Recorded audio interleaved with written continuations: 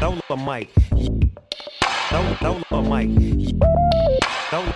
Mic. This is Growth Nostalgia.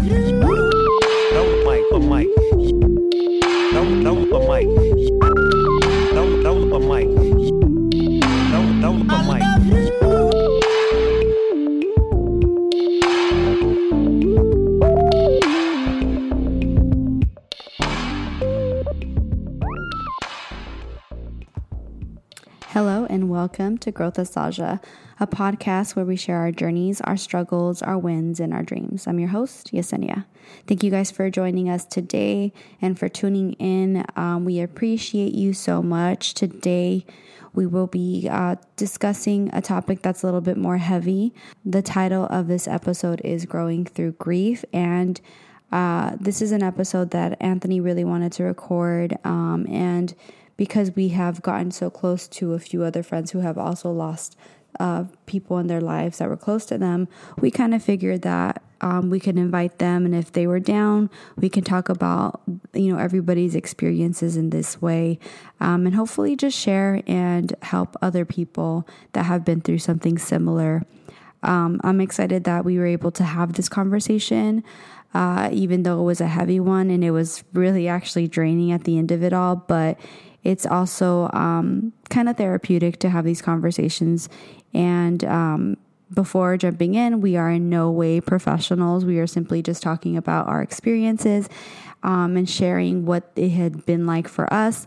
But, in just hopes that we can help other people who are going through something similar. This episode got really long, really quick because there's just so much to talk about, and there's 3 different perspectives plus mine. So this episode will be a 3-part episode to break it down a little bit. Without any further ado, let's just jump into the first segment. So what's good? So since this episode is just really long, the only thing and the only update that I wanted to share and bring up during the first segment and talking about myself is that I just wanted to discuss my grandfather passed away. My grandfather, Jesus Carranza Rodriguez, passed away on Sunday, April 18th. My grandpa was 92 years old. He was the patriarch in our family, and he was just an amazing man. He was a man of a few words, but his presence was just powerful and always felt. He was just a kind soul. He loved his animals. His favorite place to be was his rancho with his animals, and just looking over and making sure every animal was good, fed, and all that stuff. It was where he found his peace, but also where he worked.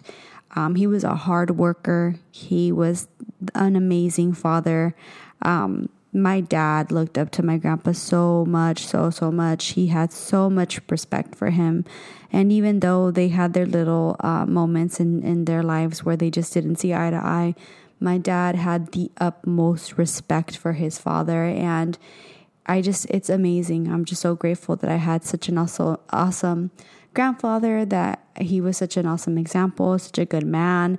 I'm just very grateful, and so I just wanted to bring that up because this is an episode about grief, about dealing with loss, and every day, I think about, I want to ask my dad more stories about my grandpa and how, the type of person he was, and how he was when my dad was a young kid, and I pray for my dad and his siblings and my grandmother every day, because although my grandfather was, sick and just not in the greatest health the past few years, it's still a big major loss. His spirit was just so strong, and this death has just hit hard. He was the patriarch. He was just the man, and it's just really felt. So just praying about that, and just trying to be there for my family. Lo vamos a extrañar, Papa Jesus. We love you so much. And let's just jump into our discussion and conversation about loss and grief. Again, in no way are we professionals. We are just simply having a conversation and discussing about our experiences. So let's jump in. Damn. So joining us today on this really, really special episode is Fit Fam. I know y'all don't know what Fit Fam is. It's all good. So Fit Fam actually is me, my husband Amph, Erica, and Gus. I'll give y'all the background story in a little bit, but thank y'all for being here. Thank you for having me in your apartment. What's up, y'all? Thank you for having me here again on another episode. Yeah, thanks for having me. Yay, Gus is a first timer. So fun. But yeah, thank y'all for being here. It's a really special episode. Dealing with the loss of a loved one is difficult. And, when you see other people that you love lose a loved one, then losing a loved one, it just becomes really apparent that this is like a universal thing. Obviously, everyone's dealing with this in a different way. And so Amph actually came up with the idea of recording this episode, I think right before COVID last year. He brought it up, and it just didn't feel like the right time just yet. And we finally were ready and just wanted to do it. So we're here, and we're talking about this. And I think also with COVID happening and a lot of people losing people, it became especially just important for us to have this conversation, because I just feel like a lot of people are feeling loss. On top of that, DMX just passed away. So I think this is just universal, and people are feeling it on so many levels. And I think it's just really important for us to have this conversation and just share some of our experiences and what we've been through over the last few years, and just some experiences, so that maybe someone out there can, have that connection and say, dang, I felt like that too, or dang, I never thought about it that way. So that's why we're here. So before anything, I'm just going to give you guys a layout. We're going to talk about the beginning stages of grief, not necessarily the actual stages of grief, but more so in the beginning of when our loved one passed away.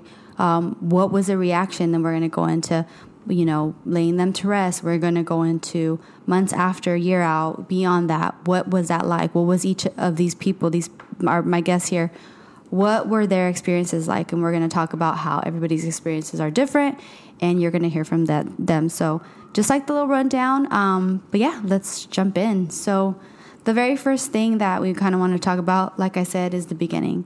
When tragedy hits, you just don't know how you're going to react. You don't know what you're going to do. You don't know what you're going to say. You don't even know how you're going to move. And so the first 24 hours are crazy. The first week is crazy.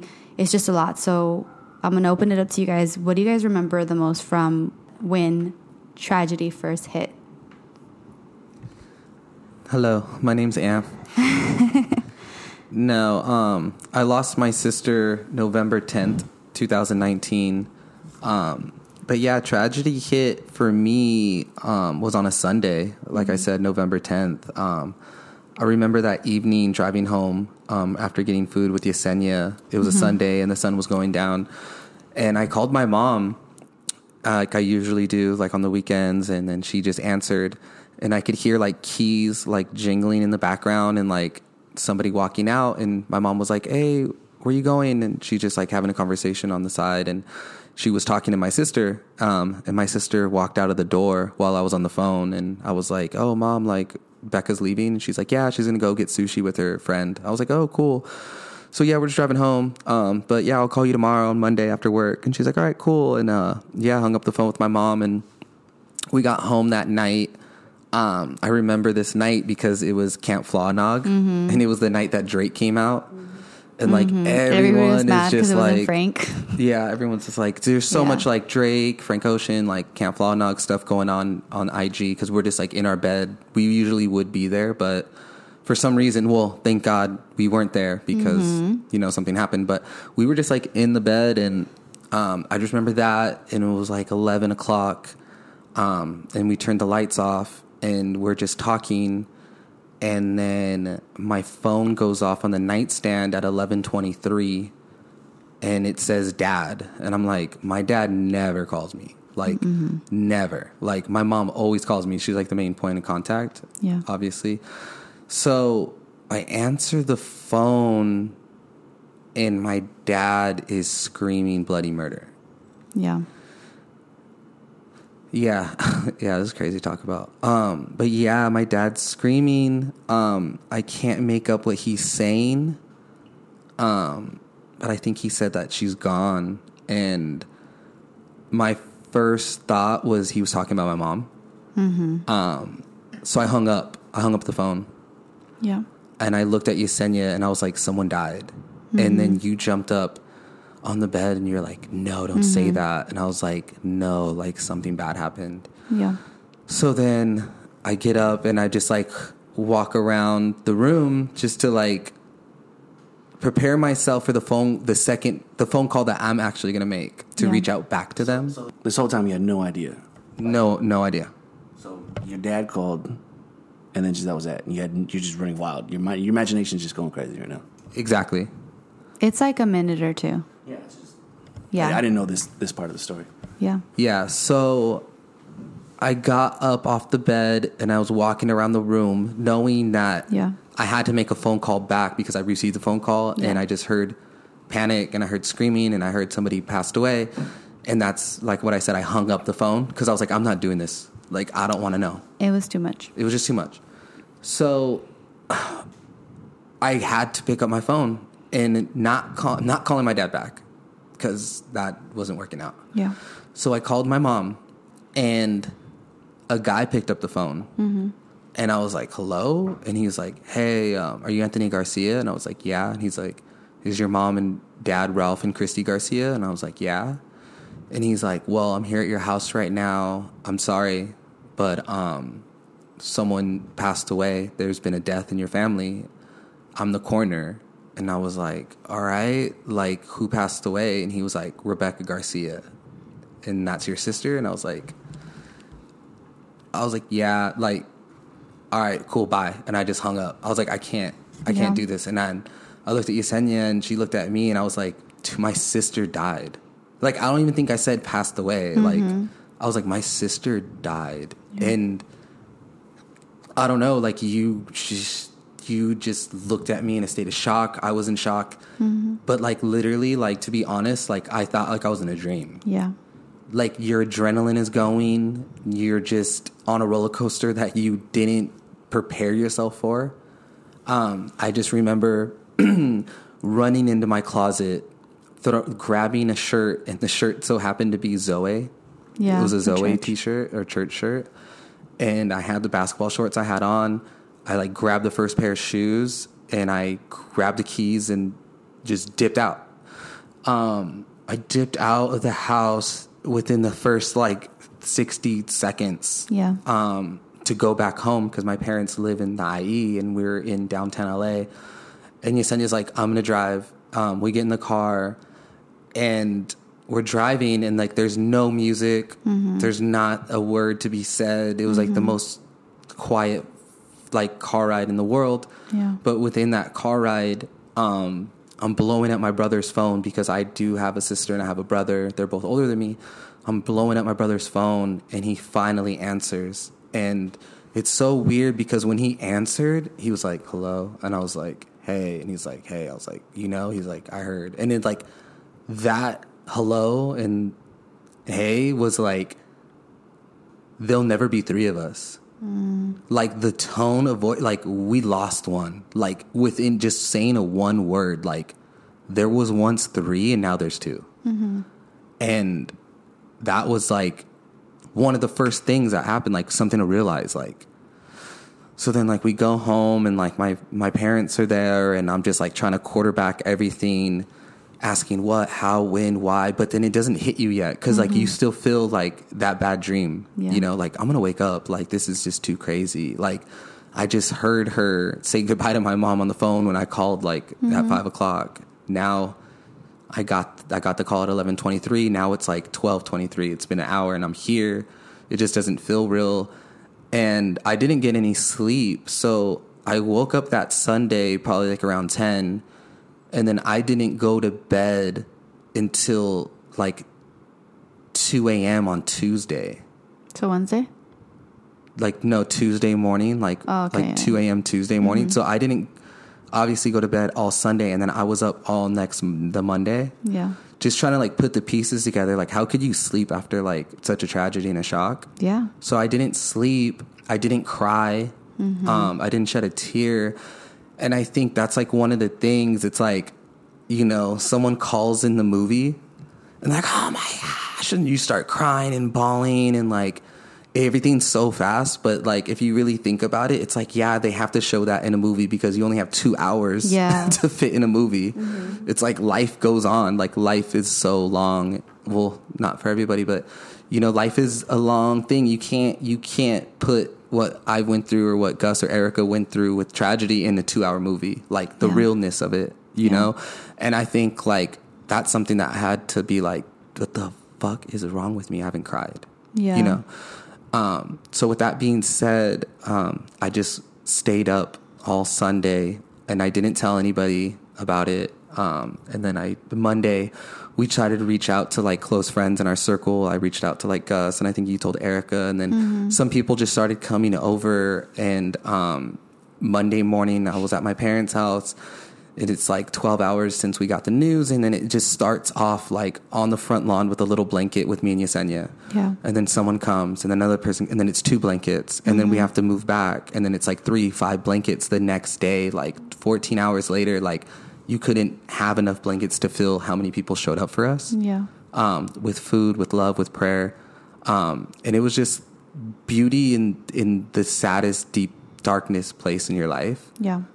You could just feel the energy and the prayers and the love from each and every single individual that we've ever been there for, or whoever touched her life. Yeah. Like I'm saying, this is still a small circle. Like we didn't go on Instagram the next day and announce it. You know, we waited a few days for that. So it was just like really people like in our mid circle and our family to just come and just like support us, you know? And that was all Monday. And then everyone left Monday. And now, like I said, it's like Tuesday morning, and I'm finally, for the first time, by myself. Yeah. Because I was with you when I got the call. I was at my house with my family. The next day, people came over, like, and then everyone left. And I was by myself for the first time since Sunday, 11:23, you know, p.m. when I got the call. And I was outside by myself. And I put on me and my sister's favorite song, which was Nipsey Hussle featuring Dom Kennedy, Double Up. Mm-hmm. And I fell to my knees. Yeah. And I finally cried, like the movie cry. It came out, you know, it came out 40 hours later. I just fell to my knees and I just cried because it was just like, shit. It's real. Like, this shit's real. Like, I'm not waking up from this bad dream. I've been up for 48 hours. Like, I'm not waking up. Mm-hmm. So that was the call. That was like my 48 hours just of what happened on that day of November 10th, which was really tough. So I've experienced a few losses in my time. The first being my father. So I lost my dad at the end of middle school.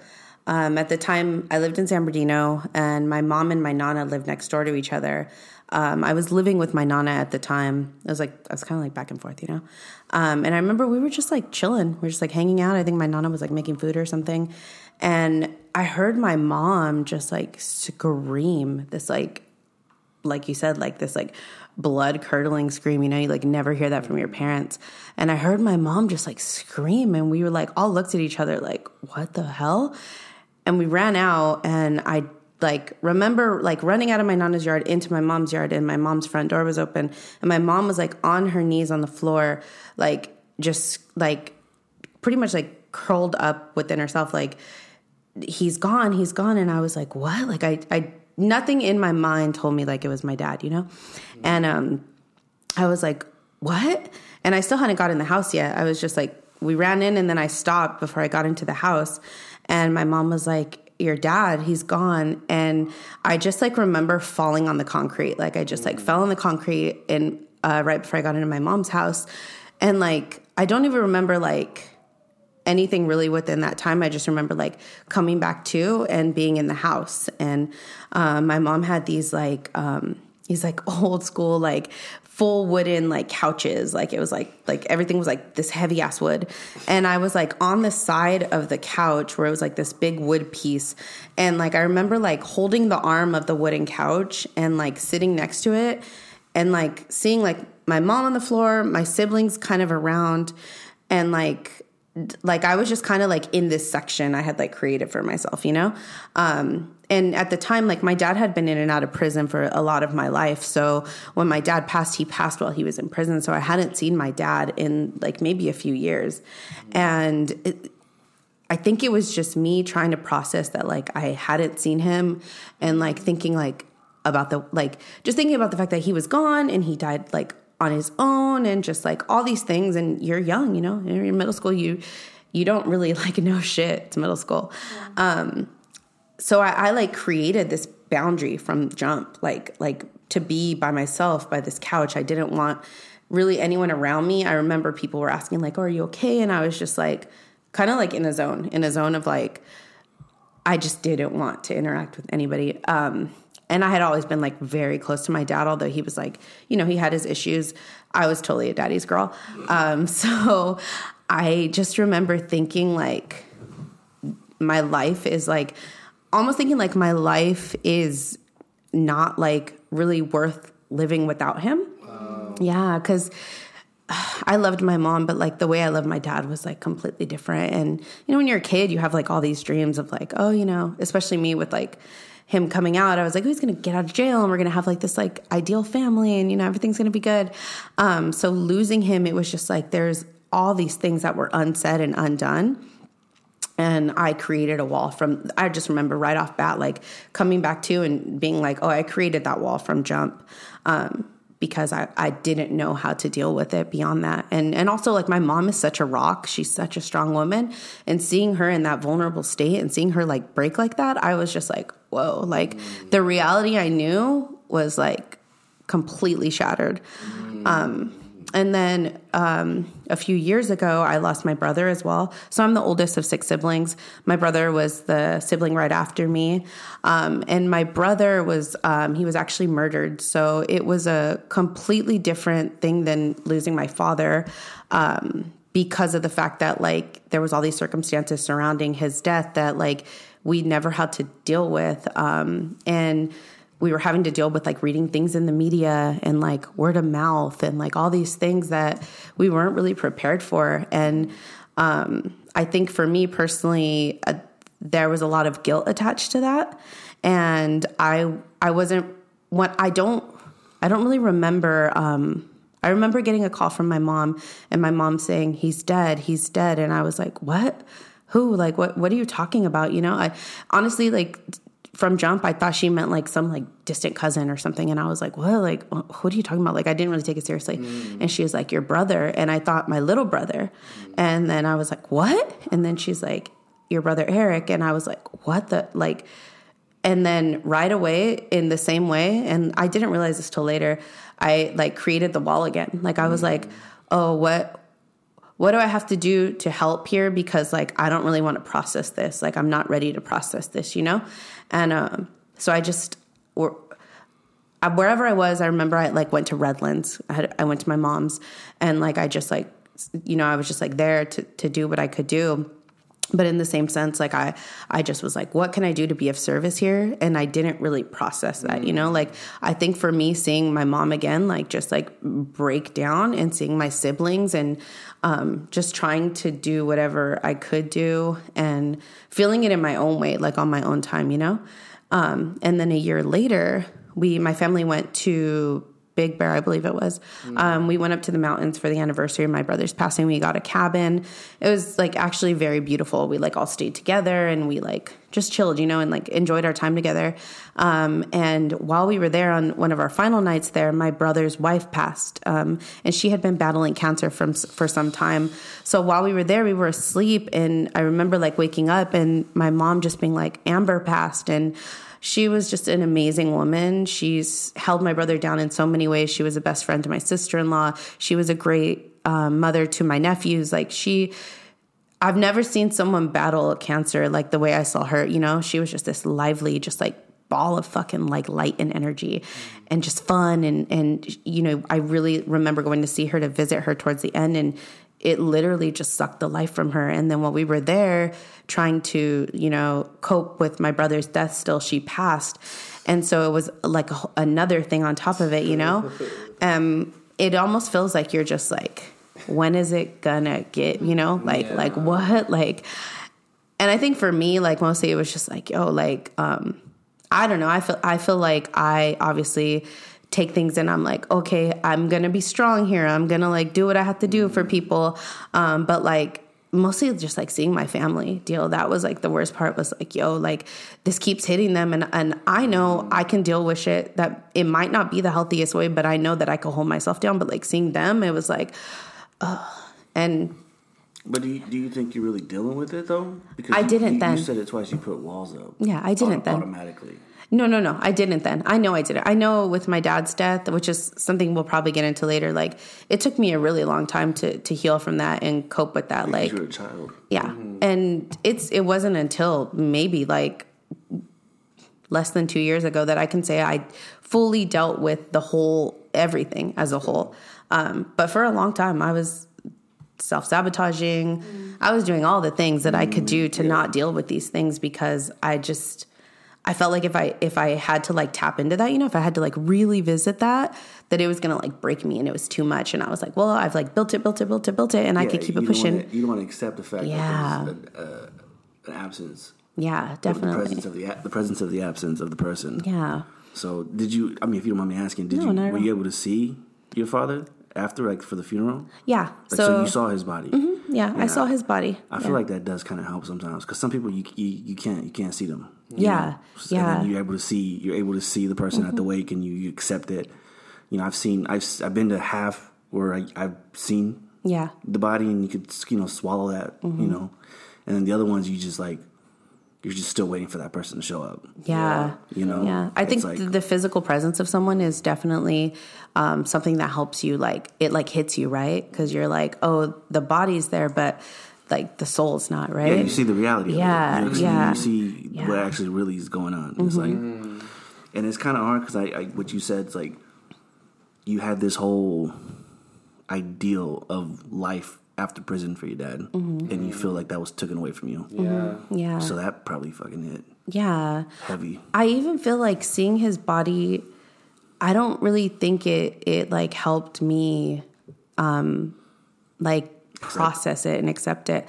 I think seeing it, I was almost like, it looks like my dad, but it's like not my dad, like, this is like the most Virgo shit ever, but I literally was like, well, his skin color is not the same and he wouldn't wear this and his shirt would be more pressed. And like, I was like nitpicking everything. Like, this is him, but like not, and like, so I think it created the visual that it was a thing. And, also with like, my brother, but I still don't feel like that really like solidified it for me. I don't think it wasn't until years later that I did some other shit that like really solidified it for me and like therapy and everything. But yeah. Yeah. I feel like when you lost your father and you lost your brother and then you guys got hit again on your brother's anniversary with your sister-in-law. And just you expressing like, man, like when is this going to stop?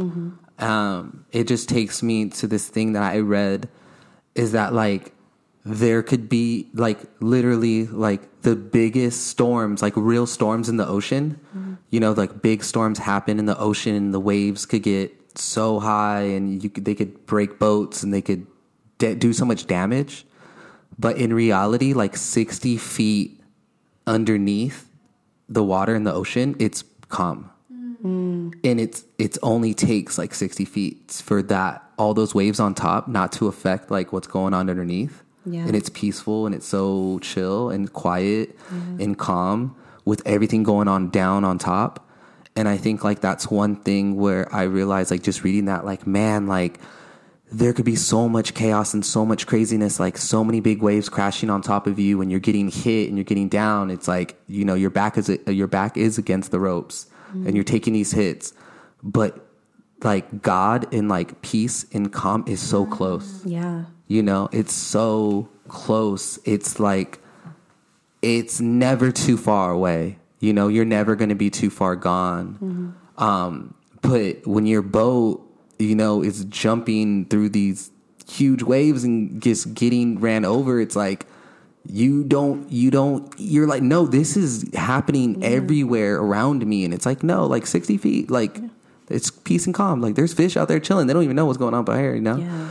But I think just like putting that in perspective and being like, man, like peace and God is never too far.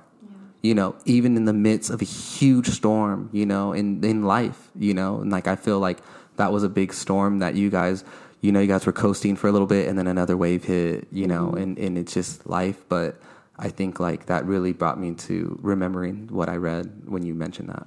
Yeah, I think, like you said, you know, it's below, right? Like you said 60 feet below. I think that peace and that calm and that just like feeling of acceptance, that's at the depths, right? That's like at the abyss. So like, I feel like that's where everything else comes in. That's where you have to do the work, right? You have to like dive into that depth to get to that point. Gear. You know, you gotta get the scuba gear. You ain't gonna just swim down there. You gotta go down there in your Quicksilver shorts. Like it's not that easy. You're not gonna get there treading water, right? That's like you gotta like dive, and you gotta want to like get there, right? Like you gotta get scuba lessons. You gotta go through lessons, scuba diving lessons. Yo, like, I'm afraid of the ocean too, so that's just like, but that's facts. Like you have to like want those things, you know.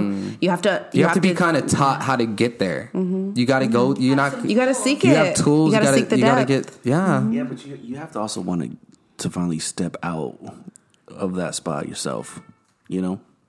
Like you gotta like get out of that like you can't do it. You pity can't. party, and you know you stay on that boat. Some people stay on that boat. No, yeah. Some people stay on that boat. They get comfortable on the boat. Sometimes being in that feels more doable than actually doing the work. When in actuality, doing the work is hard to get there, but in the end, it's to have that peace. Just to find that peace. Have that peace, because damn, some people live like that and they think that that's just life. Like this is just my life now. It's like, damn, that sucks. I stayed like that for a long time. I was drunk for a long time. I wouldn't go places unless I had a couple drinks. Yeah. Family time, Christmas parties, like I hated it. That's coping. People would just look at me and they feel bad for me. I'm like, I can't be here. Like I don't like being here. Like don't look at me like that.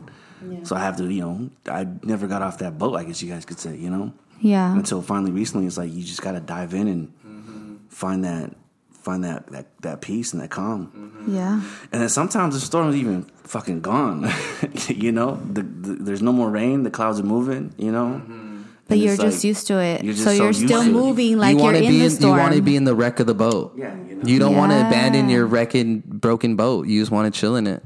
I also think it's not wanting to abandon it. It's sometimes you almost feel guilty for wanting to move forward, right? Like you feel like, yeah, 100%. Yeah, of course. Yeah, you feel like if I'm accepting of this and if I'm willing to move forward and like live a life, like it's almost like you feel guilty, right? You're leaving that person behind. Yeah, and I think that's something a lot of people deal with. I know. Everyone's grief is different, obviously. Like yours is different than mine, than different than Gus's. We're all different. And I know one of my biggest things was I was dealing with grief in a way, and I would see other people dealing with it, and I was like, well, you know, I just want them to maybe process it and feel away. Like I wasn't understanding how they were grieving. And this is like specifically like years later, I would see like my mom and I would just feel so sad because I was like, I just want her to accept it and like, you know, not move on because that sounds so harsh, but I just wanted to see my mom be my mom again. Have peace and joy that we're talking about.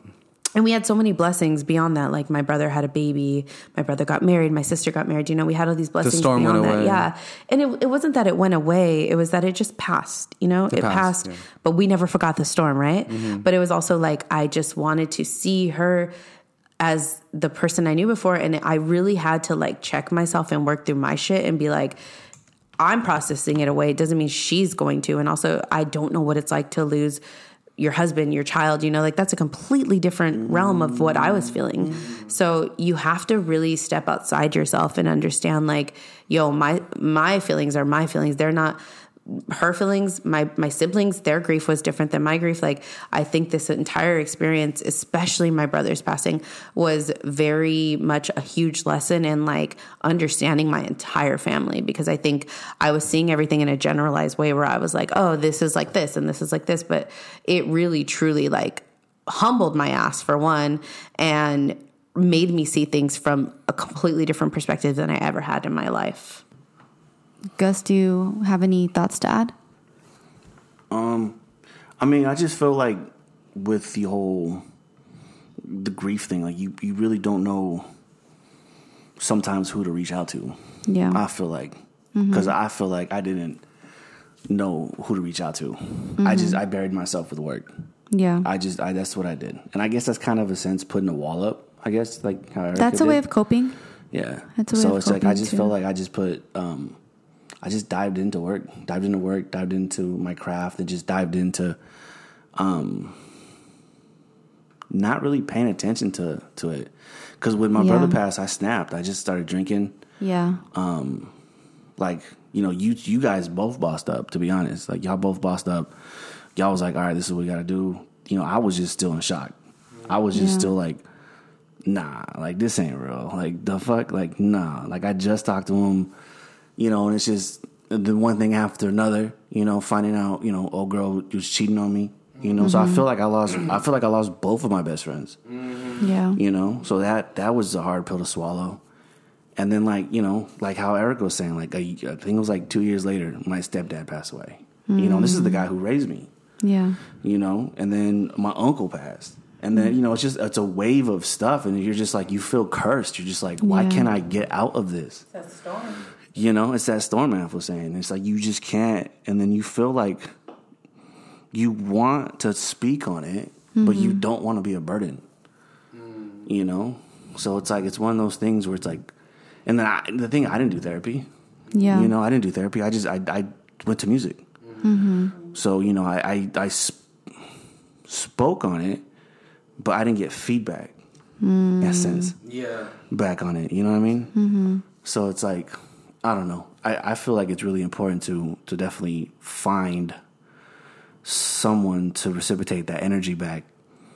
Because, you could say it all you want, but when you don't hear it back, it's like, did this really happen? Yeah. So it's like, I don't know. Grief is kind of tricky, I think. Yeah. But I don't know. When you lose somebody too, like you like how you were saying, it's perspective. Like I lost a brother, a stepdad, and an uncle. My mom lost a brother, a husband, and a son. And she handled that really good too. So it was like kind of weird. I'm like, why am I the one that's like hurting so much? Yeah. But I placed myself there. That's the thing. I placed myself there in that kind of pit of pain. Yeah. Yeah. I think it's like the more like you share stories with people that lost people, and we open up and we're honest with ourselves. I think at the end of the day, we always have to realize that like you don't get graded on how you grieve. Like there's no right or wrong. There's no right or wrong, and like it goes, and I think it goes back to like even when I was saying like I felt like shit because I was like, why haven't I cried? It's been 48 hours. Why? Every move, like they cried 10 times in Pursuit of Happiness and no one died. Like Will Smith was crying like every 10 minutes because he was going through life stuff, but he never lost anybody. But it's like, that's what is represented. That's what you see on the TV, emotion. As from a 2-year-old, like when you start like realizing, like watching TV, like you're like, why haven't I? Because you like, but there's like, there's no like Rotten Tomatoes, like percentage on like how you dealt with your grief.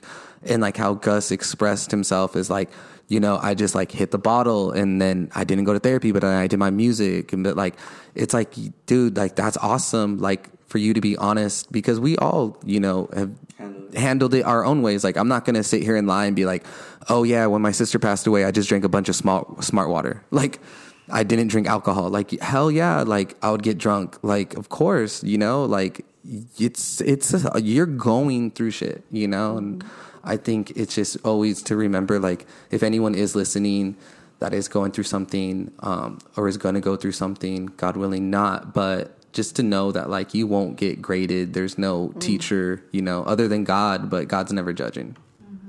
Thanks. I think all of that is like, it's your coping phase, right? Like you're coping with it however you see fit. And I think the point where you're making where you're like, oh, I haven't cried. I used to pride myself on not crying. Like for a very long time, you know, I cried when my father passed. But there was a point in time where I was like, I don't cry. And I loved being able to say that, not realizing how toxic that was. I went to therapy when I was younger to deal with my father's passing. And I remember these therapists would talk to me, and I would always in my head be like such a little shit. I'd be like, well, they just want me to get over my dad passing, and they just want me to forget him. And I would just like take it all in and like low key, like play the part and be like, I'm not going to forget this. I'm not going to get over it. So like whatever you're saying is going in one ear and out the other, and not really processing it or taking it in, you know, just like being there to be there. And it wasn't until years later that some other shit went down that I like really processed that. And I was like, oh, that's what they were trying to get at. But I think it's like really important to recognize like there's a very fine line between like coping in like a healthy way and coping in a really toxic way, because obviously, like, you know, you drink, you turn to, you know, whatever you need to help you get through it, but it can very easily become just something to mask your pain, right? Like, that's where you get stuck in that hole of like, oh, not accepting maybe, or just like trying to numb it. And I feel like with my dad's passing, I spent so many years, probably up until like my late 20s, early 30s, completely numbing out that loss.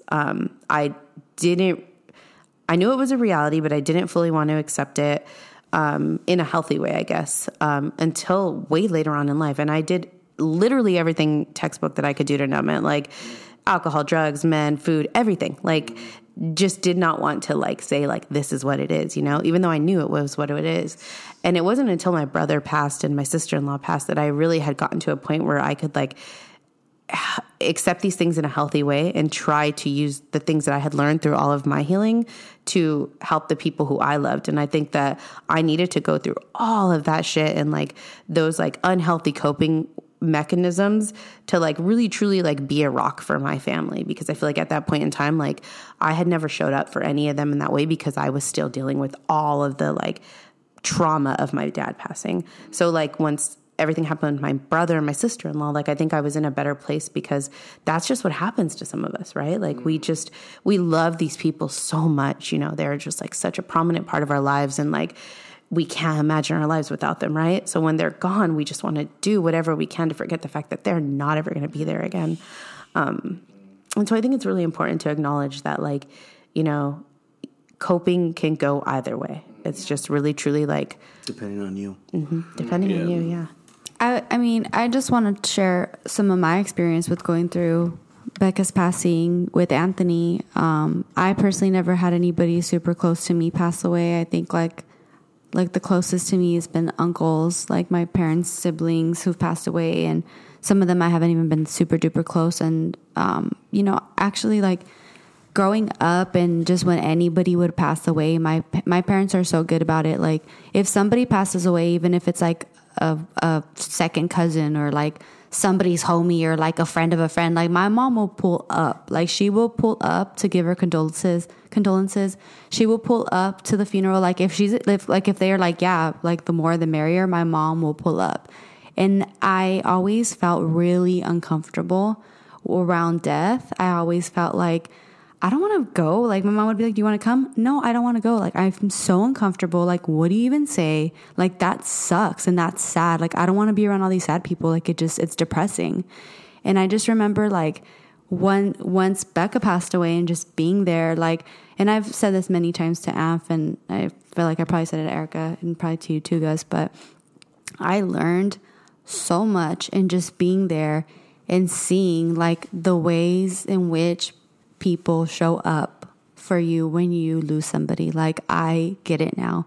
I learned like you don't have to have the right words. Like you don't have to say anything.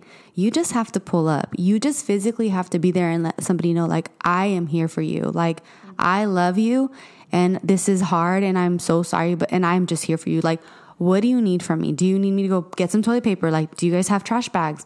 Do you want me to go pick up some food? Like, what do you need? I got you. And I think that was so life-changing and eye-opening for me, because I just did not understand it. And I think when people avoid it and don't want to talk about it, it makes it so much worse. And I had no idea that me being uncomfortable with it could potentially, like, one day when somebody passed away, like, if I was still like that could hurt them, or that can, like, be very bad for a friendship or for a relationship, you know? And I didn't know that. And I just learned that you don't have to be this person who's going to solve the problem. You can't solve the problem. You can't solve it. Death happens and it's heartbreaking, but it really takes, a village. It really takes a village to get through something like that. And there's power in numbers. There's power in the numbers in prayer. When people get together and they pray and they're together and they're just showing you love and just, sharing memories, like, there's power in that. And that's healing and that's helpful, And I just didn't understand that until I experienced that. And I just, like, totally flipped my life upside down. And it was a tragedy, but it was something so positive that I learned from it, that I will never do what I did before and avoid. I will show up. I will be there. Even if I'm, like, my mom's friend's cousin, like, if I can go, I'll be there and I'll just give my condolences, and that's that. Yeah, definitely see the difference now. What do you want to add to this, Em? Yeah, with all that being said, like, you just seeing in real time people actually be there and, like, right in front of your eyes, I think that's, like, a really powerful thing. Like, it does take a village.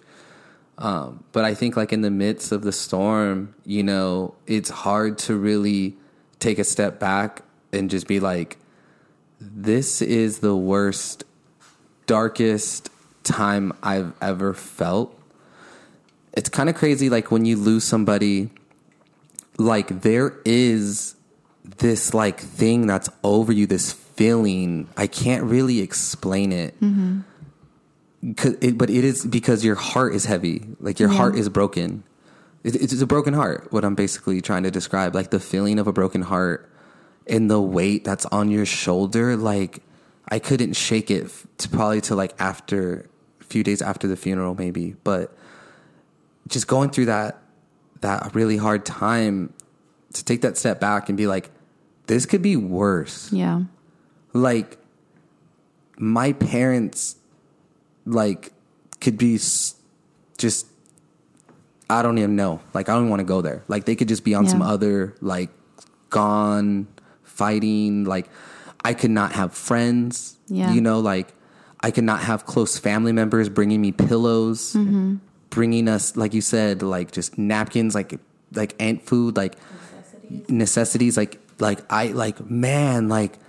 I feel so horrible. I've never felt this way, but it could be worse. Yeah. Like, man, imagine it being worse. Like, I don't even want to, I don't want to go there. I don't want to imagine it because it was just already so hard. Yeah. But to think, like, man, like, we were so blessed to have that support and to have the comfort, to have the phone calls, to have the missed calls, to have the text messages, the DMs, like, everyone just, like, pouring in, like, yo, I got you if you need anything.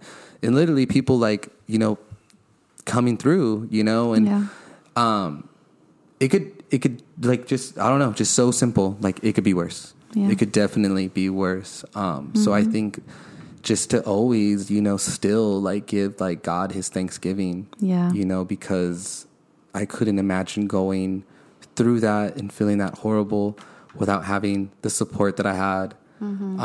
That was matched, with my sister's energy. It came all full circle because I know that she would do that for somebody else.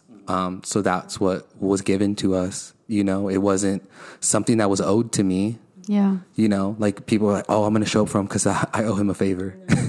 Like, people are literally showing up for, like, the love of me and the love of my sister. And I don't know, man, if I did not have that, it would have been a lot worse. So a lot different. I think the hardest part is just being present. Yeah. Being present during that situation. Those type of situations, it's very hard to be present because you lose sight of everything. So to like, fast forward, a year, 2 years later, you look back, you realize like shit, like so and so. Like I remember my cousin just coming and cleaning the house, and I'm like, damn. I'm like, I see it now, and I'm like, oh, damn, like. That's love. That is love. And then the thing is too, like with my brother, like we have different dads. I was drunk in front porch, and like my dad's side of the family showed up to my mom's house in Colton, and they live out here in El Monte. Wow. And I'm like, I'm not present at that moment, thinking like, oh, I appreciate this. Thanks for coming. I'm just thinking like, what the fuck are you guys doing here? Like, this is just making it weirder. Like, it's just making this whole scenario even more unsurreal. Like it's weird. It's just something you don't see every day. Beautiful, loving kindness thing. Like and it's just hard. It's hard to be present and accept it. It's tricky. It's hard to be present when you're going through something that is so shocking that you can't even really fathom. How are you supposed to be present when you can't even you're in disbelief? You're just like, this isn't real. Yeah, your reality is completely shook, and your reality is completely shook to the core. So it's like, how do I be present in this reality that like I'm literally sitting here saying this can't be fucking real, right? Like, who wants to be present in that? No, that's all for real. But yeah, I just wanted to share that. Like Gus said, looking back, like it could be worse, and you're not really present. You're not gonna. And the next day be like, oh, this could be worse. Like, like later down the line, you'd be like, dang, like people showed up. Yeah. People were coming over to the house. People are in the backyard. My uncle grabbed the shovel and cleaned up dog poop right in front of my eyes. Like, people were going to be walking in the backyard. Like, we can't have this dog poop. Like, dude. This is like very much this is a testament to your family too, Amp. Like, we talked about this in the last episode, how like your family and you and Becca, like obviously products of your parents, you show up for the people in your life. Like that was just reciprocated energy of how you show up for people.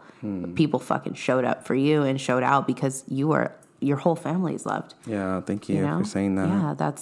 That's just like, no one thought twice about it. Yeah, I think it's just like crazy to think about like the full circle. Like my sister got baptized in our backyard. Yeah. And then like 12 years later, we're like in the same prayer circle, but praying on different circumstances. Yeah. Like we were praying before she went under the water and got baptized. Yeah. Now we're like praying for her, like that she's watching over us from heaven. Yeah. It's just wild, man. It's just like how things could change. And like how life just happens and you just got to go through with the punches. Like it's easier said than done, with all these things that we're talking about today. Like, like you move forward, just time, you have time to heal. Yeah. And it's just, I feel like especially with ours, all three of our situations, like it was sudden. It was also sudden. So it's not like, Nana's sick and we see this coming. Like you have a chance to say goodbye. Yeah, you have a chance to say goodbye. I mean, there's to this day, there's still like when I get in a mood, I'm sitting in the front porch just waiting for Cheech to walk up with his dumbass look on his face. Like, what's up, Dick? What you doing? Like, fucking waiting for you, bro. Like, what do you mean? What am I doing? Yeah. I feel like it's harder. And that's why I asked you, like, just by seeing the body, like, are you able to cope, better and easier? Because when it happens so sudden, it's just like you're getting the carpet pulled underneath you. Well, let's talk about that. Let's talk about saying goodbye. Let's talk about laying your loved ones to rest. What is something that you learned or something that sticks out to you during that time? For me, I don't think that for my dad, I don't really think that I like properly like said goodbye and released like anything having to do with my father's death until way later in life, like years later, like probably late 20s, early 30s. I remember his actual funeral. So like the week before we did car washes in like Beaumont, I remember getting sunburned. Like I remember my Nana putting like tomato on my skin because I was so burnt. Like it's so Mexican. It's so much like a Nana thing. I was so burnt, and like she was like putting tomatoes on me, and I was just like, I didn't give a damn. Like I was just laying there like, oh my God, my skin is burnt, whatever. And then my dad was buried in Beaumont. We were living in San Bernardino at the time. I remember the whatever I was supposed to wear that day to the funeral, something happened with it. And then I didn't have anything to wear. And my mom had this other like suit, like it was like this like very mother like pantsuit she was going to wear. And she's like, oh, you could just wear this. And I was like, the fuck? Like I'm going to wear this pantsuit. And I was just like, okay, like I was like, all right, whatever. And there's this photo of me and my brothers like before we go to our dad's funeral, and I'm wearing this like very matronly like pantsuit, like, and I just look like just like the way I felt emotionally, I look like that in that photo, like uncomfortable, sad, unhappy, just like wearing this pantsuit. And of course I'm focusing on this because fashion, but like, yeah, it was just so weird. But with my brother, I can say that it was completely different because, I was able to really realize, like you said, with Becca, like how people showed up. Like, so my brother and I had, we had our fair share of disagreements through the years. My brother was in prison too, similar to my dad, but also my brother and I never really saw eye to eye, Scorpio, Virgo kind of thing. And he was very strong in his opinions and I was in mine as well. And we just never really saw eye to eye when it came to just life things in general. But one thing that I can definitely say without a doubt is I learned more about my brother in his passing than I think I had learned about him in the past, like 5 years before. So, because I was so set in my idea of who I thought he was and what I thought he was about that I never really gave myself the opportunity to be open to learning him. I was just like, nope, this is who you are. And that's it. And in his passing, we did car washes too. Mind you, this was like the middle of summer, the peak of heat. And we were in the west side of San Bernardino. His homies were like doing car washes every day for like 2 weeks straight, almost like walking these like full bodied ass cholos, like walking up to cars, like being like, yo, you want to donate? You're going to donate. Like, donate. They were like, you're going to donate. They made sure my mother did not have to worry about a damn thing because they knew my mom was already stressed, right? She was already like, she didn't need to worry about anything else. They did the most. And me, with all of my judgments and ideas of who my brother was, I came to understand who he was to this community and who he was to our neighborhood. And I heard so many stories about my brother that I never really took the time to know, or like I didn't even really care. And I heard people telling me how he took care of the community, how I heard people saying like, oh, your brother knew that I had a person who would like beat up on me. He'd always come and check on me and make sure I was okay. He'd always come and make sure my kids had food. He'd always make sure my family was good. And like, I had all these ideas of him just being this fucking cholo that like, yeah, that's who he was. But also like to these people, he was like a hero. And it gave me this full on circle perspective of who he was. So it was very cathartic, like to see the community show up for him and show up for my family. And it very much humbled me because I had all these ideas of thinking what I knew what was and then really understanding it. And when I went to, How it is, yeah. And when I gave the speech at his funeral, I said this same thing too. I had these ideas of all of this, and I stand here humbled because all of you showed up for my family in ways that I never imagined. And I see him in a different light now, and it was a very good note to leave on because like I think I needed that because I didn't have that insight into him up until he died, and then seeing it was Mm-hmm. It's I think I seen this meme where it's like, as a sibling you think you're the star role in the life, and you don't realize that your siblings play a factor in other people's lives, and they have their own lives, and they are the star in their own life, and you don't realize that sometimes, and you get checked real quick, and you're like, oh damn, like this. You want to give them their flowers. Like, yeah, good for you. Yeah, that part, yeah. Good for I you. know my siblings are stars now. I always knew it, but now. Yeah, now, it's yeah. solidified. I saw him as the star then. I always knew this fool had star power and quality. He knew it too. He's cocky as hell. But he's probably charismatic. Yeah, very charismatic, yeah, for sure. Yeah. But yeah, that was a really nice sight to see. That's beautiful. I love that. Like, that's what death will do to you, though. It'll humble you, and it'll, like, you're just so strong, like, no, this is how it is. And it's like, no, actually, it might be a little bit like that, but it's also like this. It just, I don't know, it just switches everything around, and you're sitting there like, okay, you changed, but that's life. You're always going to get humbled and gain perspective. Death gives you so much perspective. It brings things to light. Like in the darkness, the light comes out, right? That's what Jesus says in the Bible. Mm-hmm. Amen and amen. Jesus be spitting. Does anybody else have anything else to add in regards to, like, funeral experience? I just knew that day was going to be hard. Yeah. 'Cause leading up to, like, when someone passes away, like, yeah, there's a lot of sorrow, there's a lot of grief, but you got to figure out the funeral. Join us next time for Growing Through Grief, Part 2. Bye.